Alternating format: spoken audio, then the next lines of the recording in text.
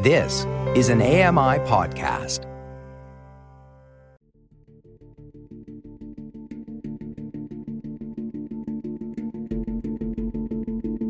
Welcome to Voices of the Walrus on AMI Audio, where professional readers give voice to articles from Canada's best general interest magazine. I'm your host, Roger Ashby.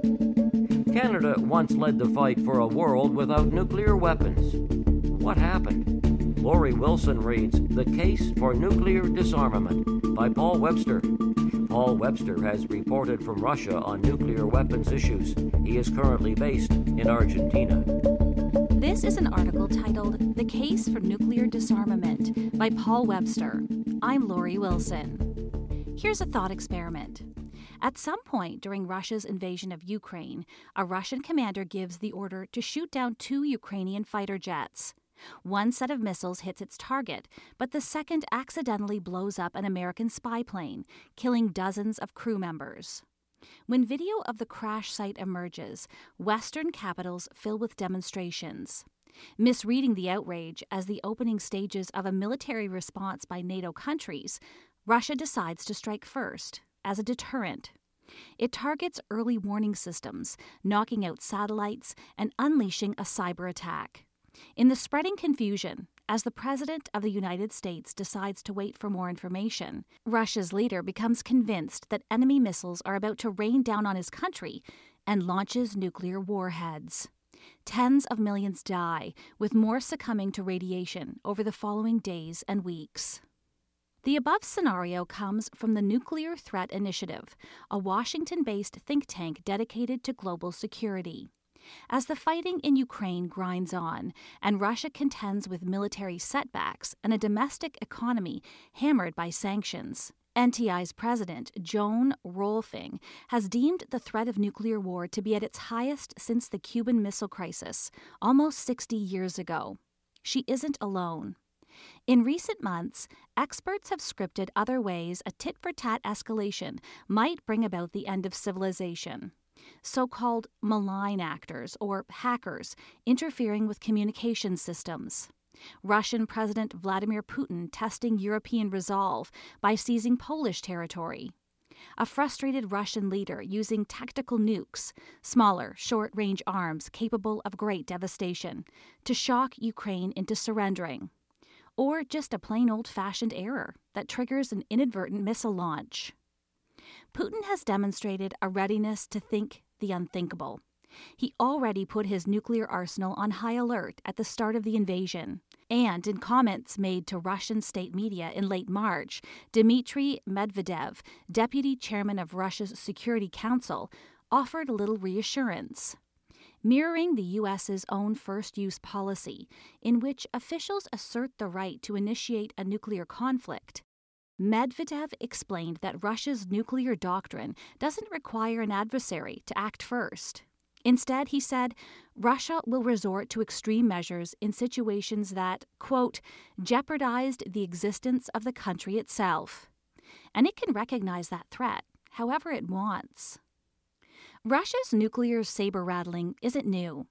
In 2008, it threatened Poland when the country agreed to host a U.S. missile defense base.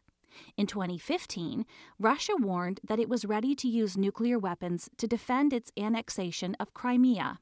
And, soon afterward, it menaced Danish warships when Denmark joined NATO's missile defense system. But, in April, when Russian Foreign Minister Sergei Lavrov raised the possibility of a third world war over how NATO has stepped up the supply of weapons to Ukraine, the risk of a nuclear conflict, Lavrov said, quote, should not be underestimated. Russia exposed the extremism of its brinkmanship. During a recent video speech at an international conference, Ukrainian President Vladimir Zelensky said, quote, Russia is deliberately bragging they can destroy with nuclear weapons not only a certain country, but the entire planet. Paul Mayer is a former Canadian diplomat who served as ambassador on disarmament to the United Nations. Today, he directs the Canadian Pugwash Group, a global disarmament organization that won the Nobel Peace Prize in 1995. He believes the crisis in Ukraine has exposed a failure of global governance. Over the last decade, Russia has made a renewed point of investing in military capabilities, funded by the boom in fuel exports. But it's not just Russia that has moved its nuclear chess pieces into offensive positions. Of the 16 missile tests North Korea has conducted so far this year, one was capable of delivering a nuclear warhead. China has expanded its arsenal. India and Pakistan became nuclear powers by the late 90s, and their relationship remains largely hostile. And the U.S., the only country to ever drop a nuclear bomb, announced a $1.2 trillion U.S. investment in new nukes during Donald Trump's presidency. Not only does the Ukraine crisis strengthen the argument for taking steps to eliminate these weapons, says Meyer, but world leaders must embrace nuclear weapons control. Quote, disarmament diplomacy, he says, referring to the leading role Canada once played, quote, was a whole ecosystem, but it's now largely gone. That diplomacy, in the form of arms control agreements, helped decrease the number of nuclear weapons in the world. According to the Federation of American Scientists, we have gone from an estimated 70,300 warheads in 1986 to about 12,700 today. The vast majority are likely held by the U.S. and Russia. Canada was once a linchpin in that effort within NATO and the UN, and it remains a global exemplar as one of the few countries, along with Ukraine, ironically, to give up its nuclear arms. Justin Trudeau has said little about the sudden reemergence of aggressive nuclear intimidation tactics over Ukraine, but Meyer believes the Prime Minister could play a vital role in leading the disarmament cause. And, if he did, he would have an excellent example to follow. His father, as Prime Minister, Pierre Trudeau, was far from a pacifist. He didn't hesitate to use the War Measures Act to mobilize the army against terrorism in Quebec in 1970. In 1980, he oversaw the purchase of a fleet of American fighter jets. Trudeau also allowed the U.S. to test cruise missiles in Alberta in the 1980s, despite fierce public opposition. But when it came to nuclear weapons, he passionately supported disarmament. Quote, he was very consistent about it, writes Thomas Axworthy, who served as Trudeau's principal secretary and speechwriter. Quote, if you are a supreme logician, as he was, you can't help but oppose weapons that can destroy the world. At the time, the prospect of nuclear annihilation was hard to ignore. Starting in the late 1940s, the U.S. and the Soviet Union began stockpiling missiles feverishly while trusting in the logic of mutually assured destruction. MAD. Each country believed its enemy would be deterred from initiating an attack because both sides knew that pressing the button would be suicide. For Trudeau, MAD inched the world closer to doomsday. Speaking at the United Nations in 1978, he suggested, quote, a strategy of suffocation that would deprive the arms race of the oxygen on which it feeds. His proposal included a ban on weapons system testing, a prohibition on materials for nuclear weapons, and reduced spending on new weapon systems. Meyer describes Trudeau's speech as setting, quote, the blueprint for Canadian disarmament diplomacy for years. By the early 1980s, however, arms reduction efforts began facing headwinds. Ronald Reagan was sharpening his rhetorical attacks on the Soviet Union as an, quote, evil empire, while the U.S. spent billions pursuing a space-based shield against missile attacks. Dubbed, quote, Star Wars, the proposed defense system threatened to undermine MAD by suggesting that a nuclear war could be won. Alarmed at the volatile state of the arms race, Trudeau mounted a peace initiative. Between 1983 and 1984, he traveled around the world, visiting 17 countries and meeting with over 50 government leaders, including in the U.S., the U.K., and the Soviet Union. Although Trudeau believed military force was needed in some circumstances, says Axworthy, quote, he wanted détente and he wanted to try to reach an understanding with the Soviets. Even after the USSR's crackdown in Czechoslovakia in 1968 and its invasion of Afghanistan in 1979, Trudeau pushed for diplomacy, largely because of tensions between NATO and the Soviets over dueling missile deployments. Quote, "At heart," says historian John English, who wrote a 2-volume biography of the former Prime Minister, Trudeau truly thought that the best thing Canada could do for the world at the time was to try to get the dialogue about nuclear disarmament back on track. America's Cold Warriors were unimpressed. Lawrence Eagleburger, then U.S. Undersecretary of State for Political Affairs, reportedly described Trudeau's peace initiative as, quote, akin to pot-induced behavior by an erratic leftist. The response in Canada, partially from the military and the Progressive Conservative Party, was also skeptical, recalls journalist Jeffrey Stevens, who followed Trudeau's nuclear disarmament efforts throughout the 1970s and early 80s. Quote, "A lot of people thought it was lame at the time," says Stevens. But Trudeau also led by example. When he took office as Prime Minister in 1968, recalls Axworthy, Canada played several hefty nuclear weapons roles within NATO, most importantly by providing squadrons trained to fly nuclear warheads and a base in North Bay, Ontario, for U.S.-made Bormac missiles.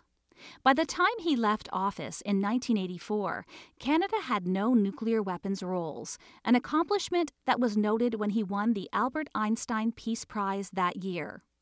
Trudeau joined a group of former world leaders called the Interaction Council, co-founded in the early 1980s by his friend Helmut Schmidt, former Chancellor of West Germany. The IAC was active on nuclear issues and arms control, and Trudeau played a role on the council right up until he died in 2000. Trudeau's diplomacy had dramatic results. Quote, "I worked with Mikhail Gorbachev at one point, and I asked him about Trudeau's impact on the nuclear arms race," says Douglas Roche, a former senator who served as the Canadian ambassador for disarmament in the 1980s. Gorbachev told me Trudeau's work for nuclear disarmament contributed significantly to an improved international atmosphere and thus better relations between the U.S. and the Soviet Union. This was the atmosphere that brought Gorbachev together with Reagan in Reykjavik and led to the Intermediate Range Nuclear Forces Treaty. The INF, signed in 1987, was one of the most consequential treaties in history and the first to abolish an entire category of nuclear weapons. If Justin Trudeau, who took office in 2015, has a vision for a world without nuclear weapons, he hasn't shared it. In some ways, he is kept in step with an unspoken national policy. Disarmament diplomacy, Meyer explains, quote, continued through the Mulroney and Chrétien years, but since then, there's been a general retreat and decline. The drop-off, says Meyer, started when Stephen Harper assumed power in 2006. Quote, there was almost an indifference to it, he says about arms control. Thanks in part to Harper's government's vigorous support for mining, Canada is today one of the world's largest producers of uranium, an ingredient essential for making certain nukes.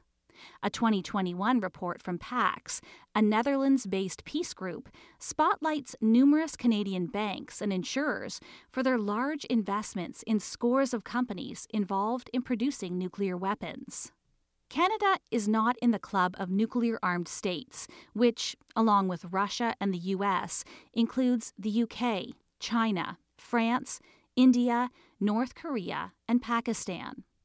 But alongside its pro-uranium stance and quiet reversal of Trudeau's pair's disarmament legacy, Canada is currently identified as a, quote, nuclear weapon endorser by the International Campaign to Abolish Nuclear Weapons, a disarmament lobby founded in 2007. Partnering with hundreds of peace, rights, and development groups from across the world, ICAN is a coalition working to counter the idea that the nuclear threat has receded, an assumption that has coincided with the modernization of arsenals and a dismantling of arms control frameworks. In 2017, the same year it won the Nobel Peace Prize, ICAN convened conferences at the UN to adopt the Treaty on the Prohibition of Nuclear Weapons, which aims to make nukes illegal in the same way chemical and biological weapons are. So far, of the 86 nations that have signed the TPNW, 61 have ratified or acceded to it. Canada, however, stands with the nuclear powers in opposing the treaty for failing to take into account the security concerns that underpin the belief in nuclear deterrence. The Trudeau government voted against a 2017 parliamentary motion urging the treaty's adoption. Quote, "The Canadian government's reaction to the TPNW can be characterized as one of dismissal, deflection, and denial," says Meyer. It has decried the nuclear weapons ban treaty process for being premature and ineffective in the face of nuclear-armed state opposition, he adds. In other words, Canada believes that ICAN's approach, while laudable, is a waste of resources. Without the nuclear club's support, the TPNW has no teeth. Of course, this didn't stop the Trump administration from pressuring states that ratified the treaty into repudiating it, calling their decision, quote, "a strategic error." Canada, Meyer explains, would rather focus its disarmament efforts on what Justin Trudeau called, quote, "concrete measures," and espouses the more traditional, incremental, quote, "step-by-step" approach. This despite the fact that many of the identified steps, such as the proposed Fissile Material Cutoff Treaty, created to halt the production of central ingredients used in nuclear weapons, have languished for decades. If Canada truly believes in existing treaty processes, said Meyer, it should demand that the nuclear club commit to implementing them. It should also break ranks and back the TPNW process, thereby making it harder for countries like the U.S. to pretend the status quo is tenable. 7 former Canadian prime ministers, foreign ministers, and defense ministers, among them Jean Chrétien and John Turner, signed an open letter released in September 2020 calling for, quote, "courage and boldness" in joining the treaty. The TPNW is also in step with national sentiments. Last April, a NANO survey showed that 80% of Canadians want the world to eliminate nuclear weapons. That work could start with Trudeau pushing for a new détente between the West, Russia, and China to slow the newly feverish arms race. On the prospect of Trudeau deciding to do so, however, Meyer is dubious. Quote, "I'm not a psychologist," he muses, "but let's face it, lots of guys resist doing exactly what their fathers did." That was an article titled "The Case for Nuclear Disarmament" by Paul Webster. I'm Laurie Wilson. You've been listening to Voices of the Walrus on AMI Audio, produced by Don Dickinson, audio engineering by Bill Shackleton and Matthew Maynard. The manager of AMI Audio is Andy Frank, and I'm your host, Roger Ashby. If you enjoyed this podcast, please consider giving us a rating and review, and subscribe for more.